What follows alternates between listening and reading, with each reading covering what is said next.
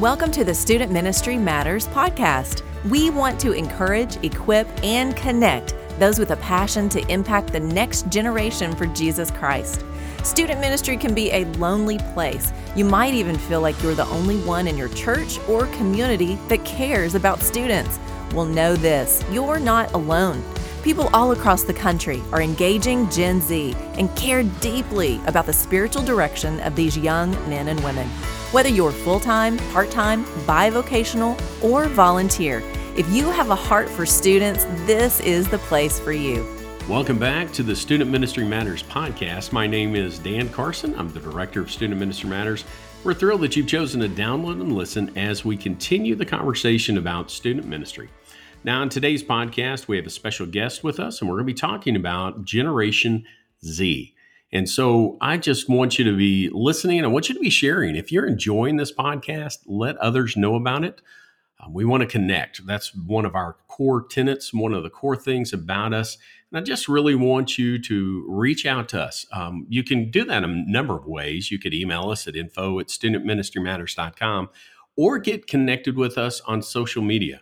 We have the Student Ministry Matters Facebook page, of course, and that's that public face. But I'd love for you to request entrance into our group. It's just called Student Ministry Matters Community. And it's a way for you to share things, talk with other youth pastors, and to be involved there. Now, one of the ways that you can get involved in student ministry or other types of ministry is to be involved at Central Baptist College in Conway, Arkansas. So if you're looking to finish a degree in biblical studies, that sort of thing, they're a great place. But maybe you have a student who is looking to get a degree in biology or education. That is the place for them as well. They're challenging, engaging, and inspiring. And I'd love for you to talk with the folks there. You can find out more information at cbc.edu. Again, that is cbc.edu. Well, again, on today's podcast, we have a special guest. We're talking with author, professor, Dr. Tim McKnight, and we're thrilled that he's on the program with us. Welcome to the program, Dr. McKnight. Thanks, man. I'm excited to be here. Thanks for the invitation. Dr. McKnight is the author of Engaging Generation Z, Raising the Bar for Youth Ministry, and No Better Gospel, George Whitfield's Theology and Methodology of Evangelism. He's also the editor of the student ministry textbook from B&H Academic entitled Navigating Student Ministry, Charting Your Course for the Journey. And if you're going to be at the Student Ministry Workers Retreat, we are going to be giving out a copy of that book as one of our door prizes. And so I'm excited about that. Hope that we'll see you there. You can get registered. There's still time to do that. Well, Tim is the director of the Global Center for Youth Ministry and associate professor of missions and student ministry at Anderson University's Clamp Divinity School in Anderson, South Carolina. He received his Master's of Divinity in Missions and his PhD in Evangelism, Missions, and Church History from the Southern Baptist Theological Seminary. He pastored churches throughout Kentucky, Alabama, North Carolina, and South Carolina. He's also a veteran, having served as an infantry chaplain in the U.S. Army, deploying on Operation Noble Eagle and Operation Enduring Freedom.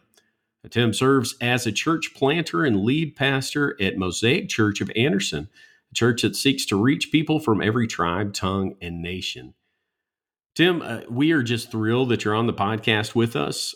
We love to connect with others that care about students and that want to share some of those things. You know, our audience is made up of full-time, part-time, bivocational, and volunteer student ministry workers. And I know that they're all happy to hear from you today.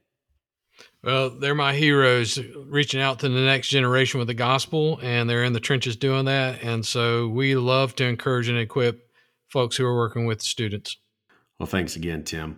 The place I want to start is where I like to start with many of our podcast guests is your faith story. How did you come to meet Jesus?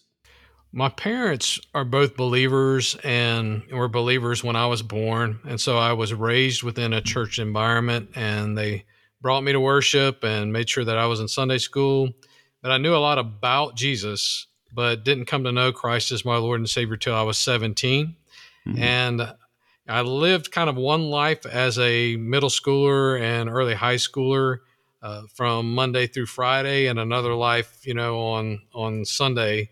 And both of those lives were much different. And so I kind of wanted Jesus as my savior, but I didn't want him to have control of my life as Lord. And you and I both know that he's going to demand both Right. if we're going to follow him. And so it wasn't until I was 17, I was actually leading a Bible study on a youth mission trip. And my best friend and I are leading these kids in Vacation Bible School in the story of blind Bartimaeus.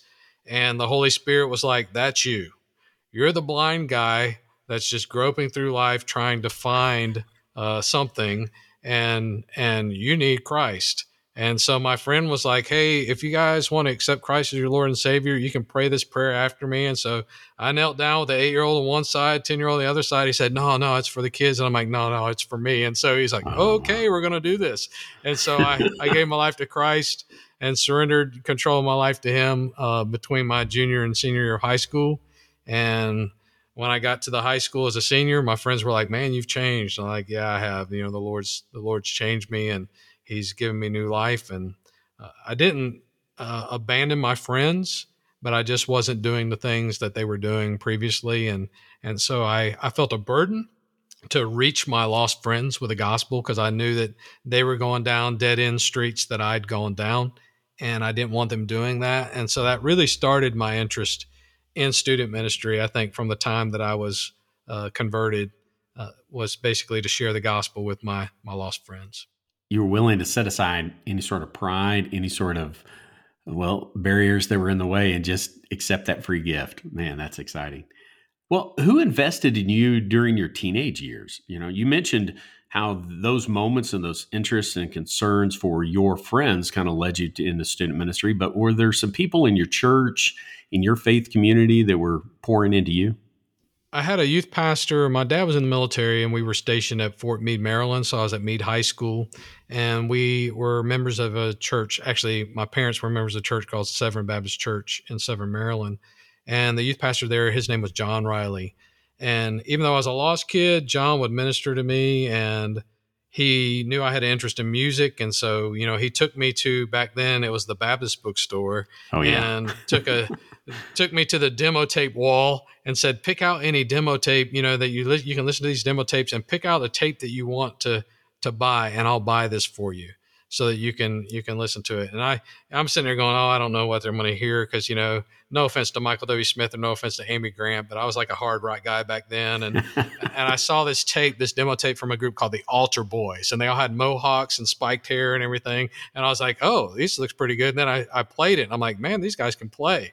And so John bought me that tape. He started teaching me how to play guitar, and I still didn't give my life to Christ under John's ministry, but John was really the first one that kind of connected me to the gospel, and also helped me understand that, hey, you don't have to give up some of your interest, or you don't have to give up some of these things that you just really enjoy doing, like playing music, in order to follow Christ. Christ can redeem those things in your life, and you use them for his glory. And so it was about 2 years later that I gave my life to Christ, but John was really the pivotal person, I think, that really started that journey for me. It just reminds me that we have where we can feel like we're not making a difference, and then later on we hear back. I think about a young man who was involved in my ministry, and when I was in Kilgore, Texas, and years later, his mother called and left a message for me. I wasn't there at the time to receive the call, and that was before cell phones, and found out that he had faithfully ministered to those that were in his unit, and he had actually been killed in action. But for years, he talked about the ministry that we had there in Kilgore. And it's just, it's a good reminder that we may not see the results, but God is good. Yeah, John, Facebook allowed me to reconnect with John. I lost touch with him, awesome. Because we moved, because my father got transferred to another duty assignment. And so here at Anderson, John was close by in Georgia, and I preached chapel, invited him to come preach chapel, and gave my testimony. And actually, he had no clue, clue that, hey, this guy was a lost kid, and I had this, So it's like what you're saying, for him, he was like, I didn't even know, that I had that influence. And I'm like, you never know as a student minister what little things God will use whether it's taking a kid to a store to buy a tape or, whatever it might be. You never know what God's going to use in order to make an eternal change in the life of a student. So I want to encourage the people who are listening. It really is loving the Lord, loving students, being with students, discipling them, hanging out with them. And those times that are informal, that aren't planned, are really the times God uses to make an eternal difference in the life of a student. You mentioned really almost from the start this desire to help your friends. But how did you know that ministry was for you, that was something you wanted to invest your life in?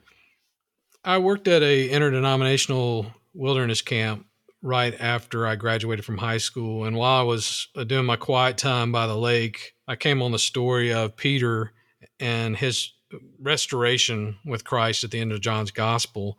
And Peter denied Christ, 3 times. And then Jesus in that restoration, beautiful passage says, "Peter, do you love me?" 3 times, and restores him to ministry. And God used that passage to basically draw me into ministry. I had kids at that camp that were saying, "Hey, Tim, when you share the Bible stories, we understand them the way we never have, and God's really using you." But I didn't feel worthy of that on my life. I didn't feel worthy of that call. I knew who I was. I knew even as a teenager that, I didn't have the best past as far as making decisions and different things like that. And so I was like, "Lord, I'm not worthy of this. I don't have what it takes to be a pastor or a shepherd. I'm not good enough for the ministry." And so I really ran from the call until I was a junior in college. And I was a law enforcement major, Bluefield College, Bluefield, Virginia, November 18th, 1991. And the Lord had shut. I was going aviation in the military. That was what I was studying to do. I wanted to be an Apache attack helicopter pilot. And then my sophomore year, "Hey, you need glasses." Well, if you know anything about flying, you're not going to pass a flight physical if you can't see, right? So God shut that door, and he's like, "Okay, are you going to keep running?" And by the time November 18th, 1991 rolled around, I was doing my quiet time in my college dorm and opened up the Bible, was scheduled reading for that day. And it happened to be the end of John's gospel and the story of Peter being restored to ministry. And the Lord was like, "Oh, you done running yet?"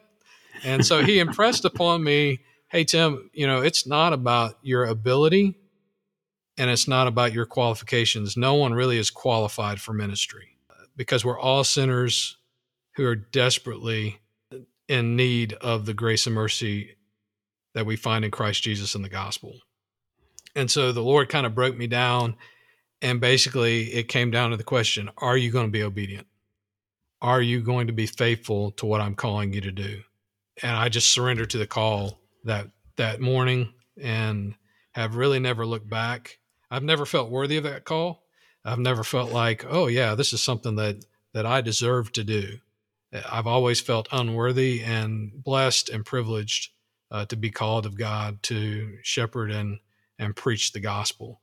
And so that's how God called me into ministry. And one big question that I had with that call was, can I do anything else and be fulfilled? Can I do anything else and be satisfied? And, Christ is the only one. He's my sole satisfaction. Ministry is not my savior. Jesus Christ is my savior. But when it comes to my vocation, I can think of nothing else that I can do and be fulfilled besides ministry. Well, part of our call is, of course, to reach the generation that's in front of us. And recently you wrote Engaging Generation Z. Our listeners can't see you. I can, but we're both Generation X guys. That's where we're at age-wise. And so we are separated generationally from the current generation that's being ministered to. And I would say not just a little, but a lot. Many of the people that we ministered to in our early days of our ministry were millennials. And now it's Gen Z. But we want to talk about that Gen Z. And so can you describe for us the generation to which we're ministering? What are some qualifications or some characteristics of the generation there in front of us? That's a great question. So the first characteristic I would say is they're the largest generation in the history of the country. And so there's just this volume of people demographically that they are a part of. So it's the largest generation. And you see this in marketing, right? You see these advertisements are targeted toward largely Gen Z. You and I are Gen Xers. how much 80s music do you hear actually in any commercials now? There was a blip on the radar. You may hear some retro stuff. Don't stop believing but that's going to be because it's on some Gen Z movie somewhere, right? Right. So, right. so we're a blip, but Gen Z has so much volume. The marketing people are trying to really, really target them, and why it's a largest generation, and that gives them great potential for impact. And that impact can be positive, negative. But if that generation comes to Christ, wow, what potential there. Safety is another issue with Gen Z. So they are the only generation that has been through about 20 years of war. So I deployed September 18th, 2001. I began Homeland Defense. And then in January, we went on Enduring Freedom. We were doing Enduring Freedom in Europe. But really from 2001 until about last year, the country has been at war, and Gen Z has been a part of a nation at war. And then in 2008, they went through a financial recession. And so this causes Gen Z to really yearn for safety and to yearn for some stability. So that's another characteristic. They are also dialed in to technology. They're dialed into the internet, they're dialed into social media. And, I'm Captain Obvious. I know when I'm saying all this because we all know this if we work with students, but that's a characteristic. They've always had cell phones. And when they turn 13, they probably got a smartphone. And there's a lot we could say about that probably in another podcast, but they probably got a smartphone. That has an influence upon their life. When it comes to gender identity, a good number of them, over 50%, would say it's fluid. And so they don't have like a grounding of, is there male or female? Is there biblical manhood or biblical womanhood? Or are there two genders? How many? They would say gender is fluid. And so that is, for the majority of them, their standpoint. Only 4% have a biblical worldview. So 96% don't. And so that's their background. More than any generation, they are a blank slate spiritually. And they're just open to whatever might be out there spiritually. They're spiritual beings, but they're a blank slate. Another characteristic is, in some ways, they're growing up too fast. They get exposed to pornography at about the age of 8 or 9. In other ways, they're growing up too slow, in that if I ask folks who are in institutions like college or the church or whatever, hey, what type of emotional hardness or emotional durability do these Gen Zers have? A lot of them will say, hey, they're fragile emotionally. If somebody counters an argument or something like that, they have a hard time with that. And so they really are probably about 2 years behind, where you and I were as Gen Xers emotionally going into college or going into high school or going those milestones. And so in some ways they're growing up too fast. In some ways they're growing up too slow. And so those are just a few characteristics of the generation. In my book, Engaging Gen Z, I really unpack a lot more. Sure. But that's kind of a nutshell of where they are. One of the things that you mentioned about their kind of place of maturity in being a couple of years behind us, then you add on top of that the pandemic and how that impacted them as well. And I believe that's pulled the counselors that I've spoken with have shared that they are behind where they should be to begin with. And so absolutely, just some difficult days ahead of us as we seek to minister. But so with all of those things in mind, what are some of those unique challenges that we have for engaging them with the gospel? Sure. So when I talk to my students about the challenges for Gen Z, when I talk to my student ministry students at the university, I say two of the biggest challenges that they're going to have in ministry are the issues of gender identity and the issue of exclusivity when it comes to the exclusivity of Jesus Christ. Yeah. And so when it comes to gender identity, the idea that I'm identifying myself by gender is problematic. My identity is not found in the fact that I'm a male. My identity is found in Jesus Christ. Right. And so if I'm going to engage Gen Z with the gospel, I want to talk about, how does Jesus Christ relate to your identity? I'm not going to shy away from biblical approaches to gender. I'm not going to shy away from that at all. And I think one of the challenges that Gen Z has is they're hesitant, even believers in Gen Z, they're hesitant to hold out the truth of Scripture because they're afraid it may be offensive or they may appear unloving. And so one challenge that we have in student ministry is helping our students who are believing students to understand how to hold out the truth in love and the fact that we need both of these things. So if I don't hold out the truth of Scripture, I'm not being loving. If I hold out the truth of Scripture without love, that's not loving. So I have to have both of those things, holding out this truth and holding out the love of Christ. So that's one challenge we have, I think, in approaching the generation. Another challenge is the exclusivity of Jesus Christ. And so some people in Gen Z say, well, the church is too exclusive. They hold people out at arm's length.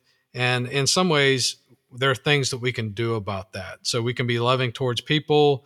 We can maybe not accept what people are doing, their lifestyle or their actions, but meet them where they are and share the gospel with them where they are, and share the truth of God's word, hoping that the Lord will work life change and heart change in their life.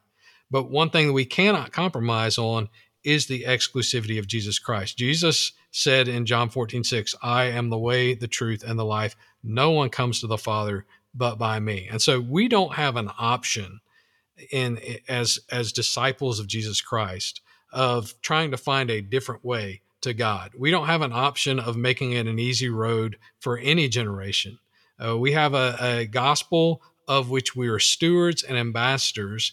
And so we cannot change that. We don't have the authority. We didn't write the book, so we can't edit the book. So God has given us a message, and that message says that there is only one name under which men may be saved, and that's the name of Jesus Christ. And so engaging this generation with the truth that Christ is the only way to God. And so those are two big challenges, I think, that we have in student ministry. But I think that the Lord empowers us.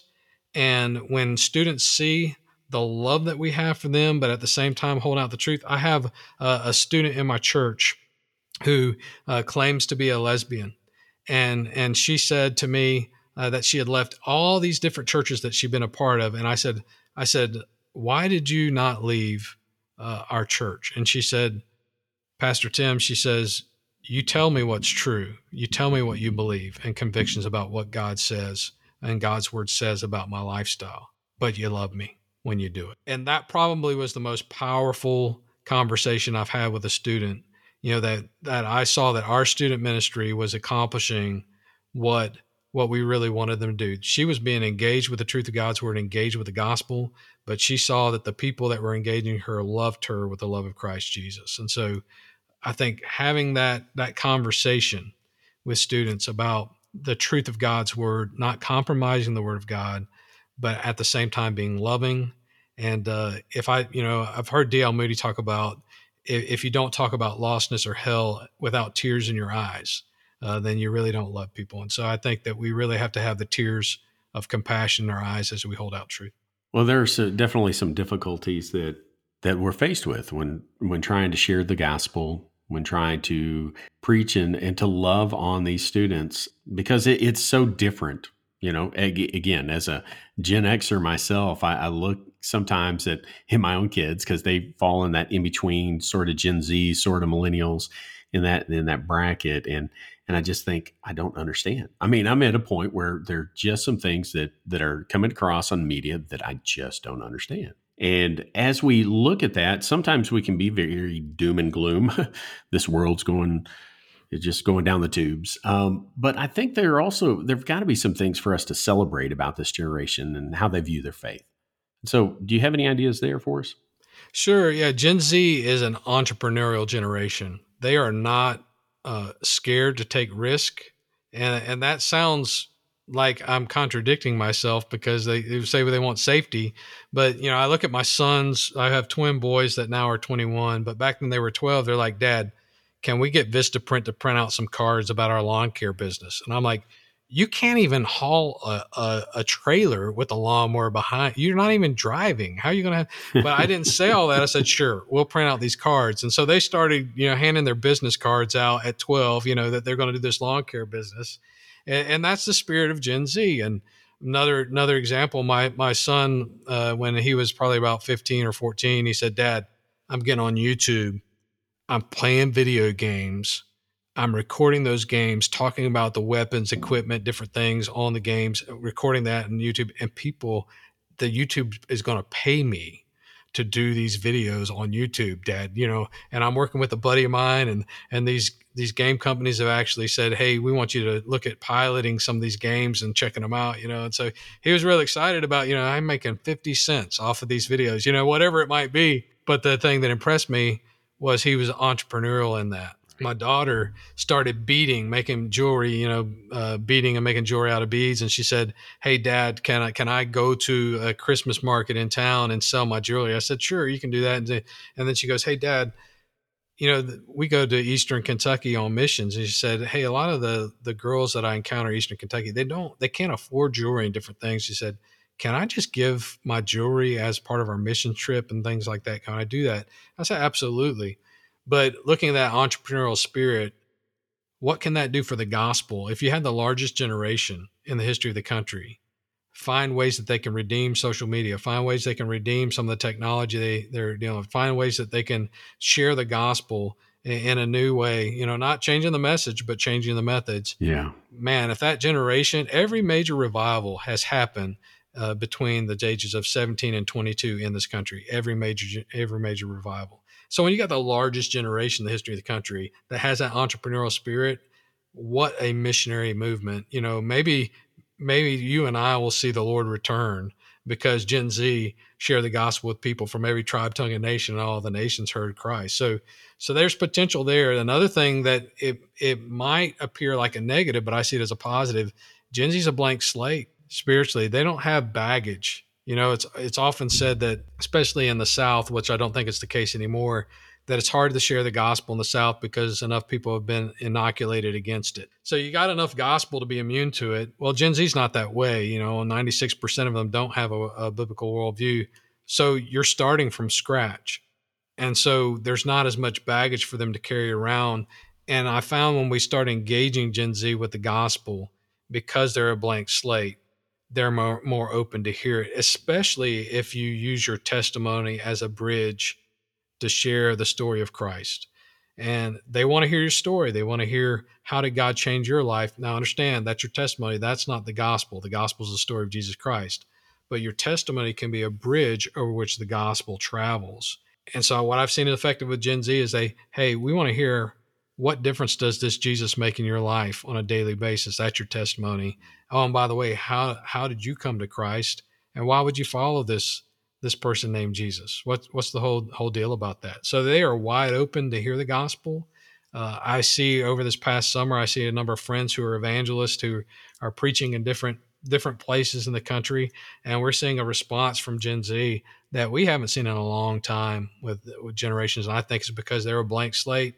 And, when we don't have anything, which all of us don't spiritually, we're desperately in need of someone, as Blaise Pascal said, to fill that God-shaped void in our life. For many listening, they may have a youth group of 4 to 8 or 20, and the numbers go up from there.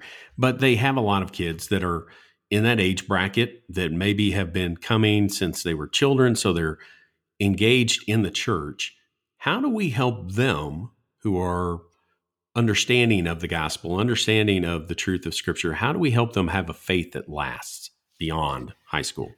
Yeah, that's a great question. And one of the things I talk about in engaging Gen Z in the latter part of the book is exactly that question. How do we build a faith that lasts? We've got students that are leaving after they graduate. What's the difference? And I think the difference is relationships with believing adults within the church that are discipleship relationships. One thing that I've seen is there's no silver bullet. It hasn't changed really in over 2,000 years.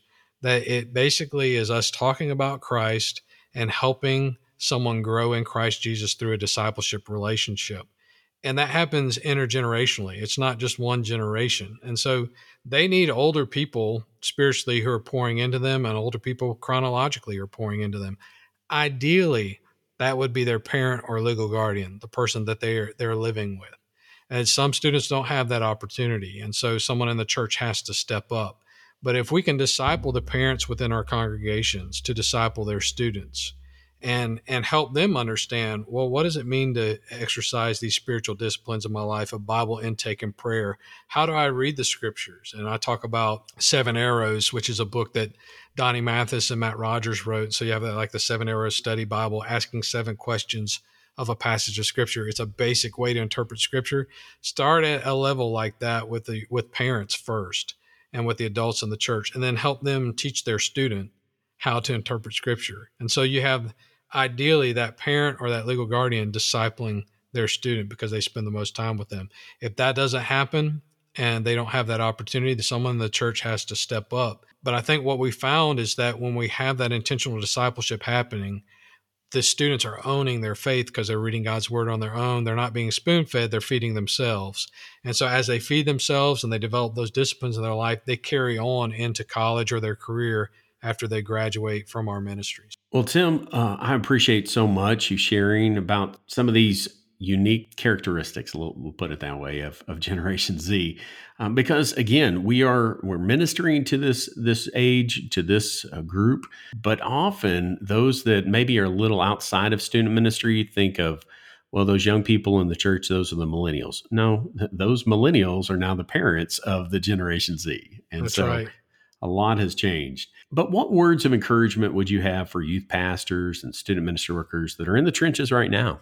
I think kind of going back to what we talked about earlier, God is faithful even when we are inadequate. God is faithful even though sometimes we feel like we mess up. God will take our worst efforts and redeem them for his glory. And so you may feel like you're tired, and you may feel like that you're kind of weary of working with students, or you may feel like, hey, I don't feel like I have the answers that I need.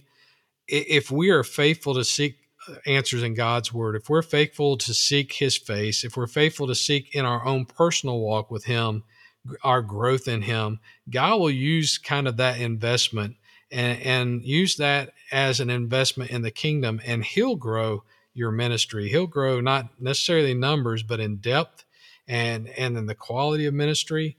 And as you're feeding yourself and as you're feeding yourself spiritually, you're growing in Christ and giving those students someone to follow and an example. You know, Paul said this: "Follow me as I follow Christ." Right. So you're not pointing them to yourself like a Pied Piper. You're seeking to follow Christ and in humility asking them to follow you.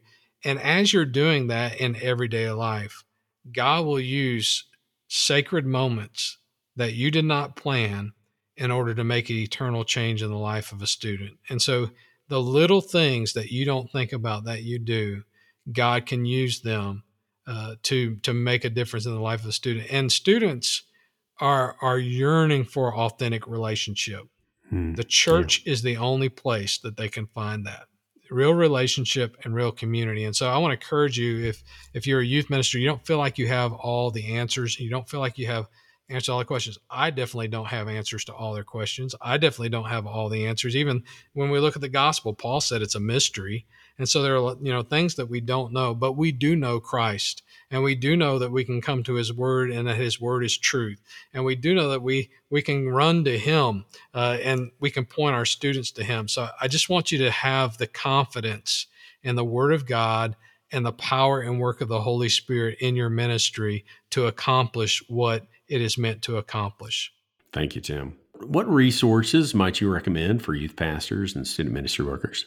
Well, of course, I'm going to say, hey, Engaging Gen Z is a great resource in navigating student ministry, right? But there's some folks that are doing great work in ministry. Greg Steers, a friend of mine with Dare to Share, and he does a great job of equipping students to share the gospel with their peers. And so I would point you to him. YM360 is a group of guys that are putting together good curriculum. Obviously, I'm coming from a Southern Baptist background, so I know the Lifeway students are putting out some good stuff. But there are numerous resources out there for student ministers, more than I think when you and I started in student ministry. And definitely.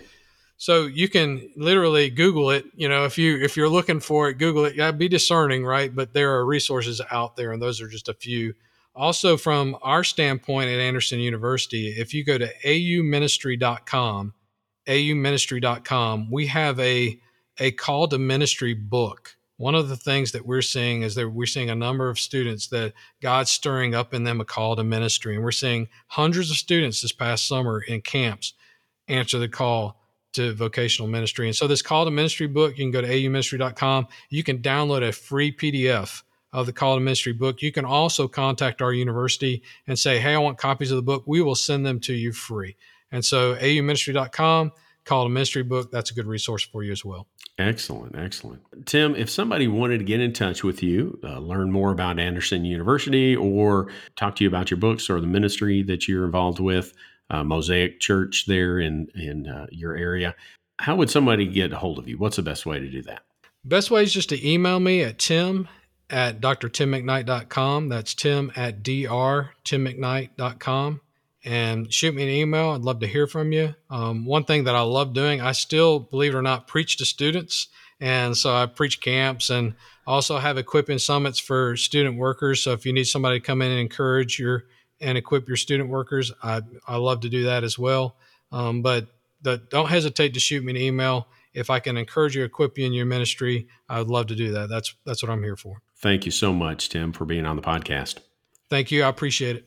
Well, listeners, I just want to encourage you. You've heard a lot of good things today about reaching the generation that's in front of us, Generation Z. And so let's work together. Let's pray for one another and serve those students, love on them, care for them. And we do all these things because student ministry matters. Thanks for listening to the Student Ministry Matters podcast. Get connected at studentministrymatters.com or follow us on Facebook and Instagram at Student Ministry Matters. Until next time, keep up the great work with your students because the work matters.